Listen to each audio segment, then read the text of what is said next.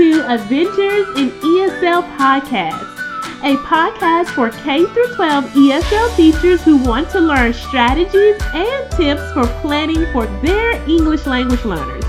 I am Millie, and I will be your host on this ESL adventure. Welcome, educators, to this week's episode of My Adventures in ESL. In today's episode, we are going to be talking about how you can plan for reading growth. I want you to know that it is not too late. Before we jump into today's topic, I want you to reflect on your week. And this year, like I mentioned last episode, we are going to switch it up a little. And I'm going to start asking you a weekly reflection question. Now, after hearing the question, I want you to take a moment to think and jot down your answer.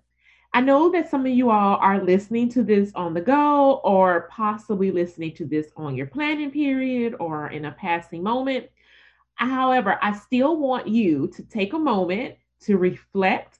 If you have to record it on an audio on your phone, if you have to jot it down in the notepad in your phone, I just want you to just take a moment and to reflect. Now, here is our weekly reflection question. Are you taking any potential reading activities for your ELLs for granted? Once again, think about that. Are there some potential reading activities that you can be doing for your language learners that you might be overlooking? Think about the week. It can look like your students are really interested in Fortnite. Maybe pull an article about Fortnite from News ELA. So, what are some potential reading activities that you are taking for granted? And think about those opportunities for those reading activities and just ask yourself this question. This is the chance for you to think about how you can plan for reading growth in your classroom with your language learners. I know personally when I was coaching, there are many teachers that I coach that got stuck in this trap of planning for their reading growth as a part of test prep. Just to let you in on a secret, I was one of those teachers as well. Now, when instead, this is something that should be constantly done throughout the school year. When I was being coached, this was one of the biggest things that I was being coached on. My coach was saying, Millicent, this is something that you should be doing all throughout the school year, not just a couple of months before you take an assessment. I want you to know that there is still time to start planning for reading growth in your classroom. It's not too late. You can start right this moment. Even with testing season knocking at our door, there are some strategies that we all can do right now to prepare our language learners with tools that they can use to grow their reading. It might not feel as if time is on your side, but trust me, there are some simple steps that you can take right now to achieve the reading growth with your language learners. At the beginning of the second semester, as usual, I always kind of feel this sudden rush of, oh my gosh, it's coming to a close. I'm starting to panic. Thinking about, did I do enough? And I just usually had this feeling hovering over me, like, did you do enough? Did you do enough first semester? And it really started to make me feel overwhelmed. I was thinking about my students' reading scores, and once again, that question was just hovering over me. Am I doing enough this first semester? Now, since it was the second semester, I felt like I should only just solely focus on test prep and just hope for the best. And this was a huge part of me that knew that this was the wrong outlook, that this wasn't the way to go. I was just looking for any way I could to make up for some missed time and just felt like I should just cram so much in. And in the end, that really wasn't meaningful for me or the students.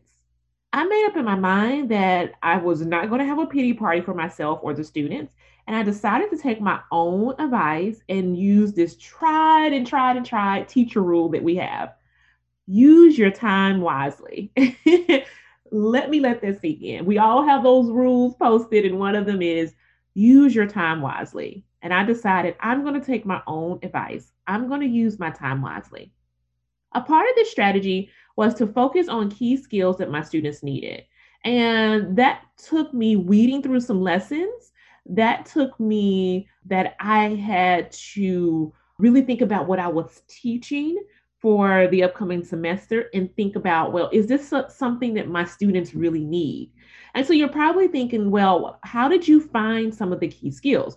One of the things is using the common form of assessments that my district issues to English language learners, to general ed students. And that was a really good identifier for me to find out, okay, my students need to learn how to find the main idea. Like, main idea is huge. My students need to know how to make inferences. And so those skills were jumped out at me, for example, on some of the assessments that they took. So if you're wondering, well, how do I know what the key skills that my English language learners need? Look at those assessments that your district is having your students take. And if your district is not giving a common informative assessment, you give them a common informative assessment. Look at the standards that they are supposed to know that over the school year and create your own common formative assessment. So just to throw that out there for you.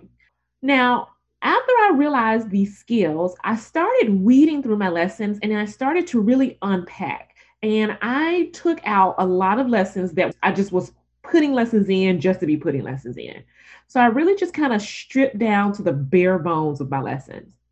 And I was really stressed out about pacing. So this was really big for me because I knew that I needed to unpack some of those lessons. And I knew that if I, on top of that, if I was stressed out about pacing, I really needed to strip down. I also just felt this need to be on this exact lesson at a certain point during the week.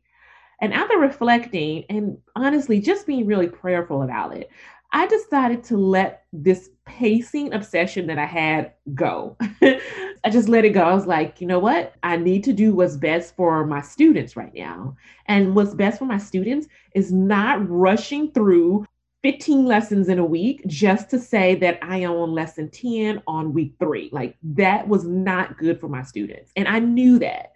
And in the end, I was really happy that I did because it allowed me to be hyper focused on the reading skills my language learners needed for growth. Another light bulb moment came for me while I was talking with some of my coworkers. And the students, we realized while we were talking that the students needed exposure to how the reading assessments would look like and how the questions would be answered. This is a really big part. Even though you're not necessarily prepping, the students need to be exposed to how the questions are going to look like, how the questions will be answered, how to answer the questions. And so this led me and my coworkers to create weekly do now. Some of you all call it bell work. In that bell work, we did quick check for understanding when the students first started the class. And so those bell work questions mimicked how the test will look. This was really, really, really beneficial because one, it was not taking any additional time out of my classroom because I already had do nows. Two, the students were exposed at the same time to how the reading assessment will look.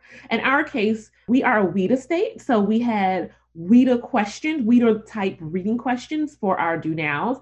And then later in the year, we started to create our state assessment type questions for our do nows. So students had constant exposure throughout the school year to how those questions will look.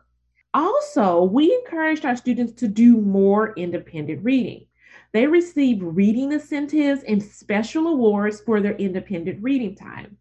This was also time carved in the week. So we also just put some time aside during the week where the students read the books that they wanted to read from our classroom library. So this just gave them more exposure to vocabulary. This gave them more exposure to different background knowledge. It was a really, really, really great thing. And in the end, we do believe that it really helped the students grow on their reading assessment. So I want you to just look at your classroom schedule and evaluate your lesson plans. Think to yourself, are there things that can be removed or slightly adjusted to make more room for my reading lessons? And just think about your current routines and your classroom practices. Plan for ways your students can get exposure to what the reading assessments will look like without taking a whole day to prep for the assessment. So that means just taking 5 minutes for your bell work or your do now or your exit ticket. so the students can get exposure to the reading assessment without you taking a whole class period or a whole week. They just get constant exposure throughout the second semester. Also, look into what motivates your language learners, and you can include incentives when you need to get a little push. So, my students love field trips. And so, one of the incentives last year was that if they met certain criteria, that can mean reading a certain amount of time a day, that means completing their bell work with an 80% of higher, just different things, whatever your criteria is, then they would get a field trip, a free field trip. And so we got our principal on board. It was just an amazing thing. And they were just so motivated. So just look into what motivates your language learners. And before your students take the assessments, sit down and have a data meeting. A data meeting. And what I mean is you and the students sit down, look at their data, and this provides the students with a clear roadmap of where they need to go so that they can grow. So they know that they are at a level 4 and they want to get to a level 5, and these are the steps that they need to take to get there. So really sit down with your students and have a data meeting. Now, if you are wanting a data binder, you can just go to my Teacher Pay Teacher store, My Adventures in ESL. I have an amazing student data binder that you can use with your language learners that I use every school year, and it is just providing just so much value. So definitely check out my store, My Adventures in ESL on Teacher Pay Teacher, so you can pick up that student data binder that just gives you everything that you need to have those data meetings. So here are your next steps. I want you to take 5 minutes to answer that reflection question if you have not done so far. And put aside some time to create next steps. Just take 10-15 minutes just to plan your next steps. Second thing I want to really encourage you to do is review your lessons and decide on what special skills you want to focus on this semester. And just incorporate those assessment questions into your daily lessons. They can be the style of the assessment. They can be for your do nows. They can be for your exit tickets. That way the students, when they take the assessment, they're like, oh, I never seen a question like this before. And the last thing I want you to do is set up the data meetings with your language learners and set goals during those data meetings with your language learners. That way they know their goals and they know the next steps on how to get there. So I would love to know how you are planning for your reading growth this semester. You can share in our group, My Adventures in ESL on Facebook, or you can just simply drop a comment in our blog or in the comments of our podcast. Once again, thank you for stopping by this week. I hope you have a wonderful week at school. And just remember, above everything else, you got this. And it is never too late to start planning. So once again, thank you. I'm your host, Millie, and I will see you next week.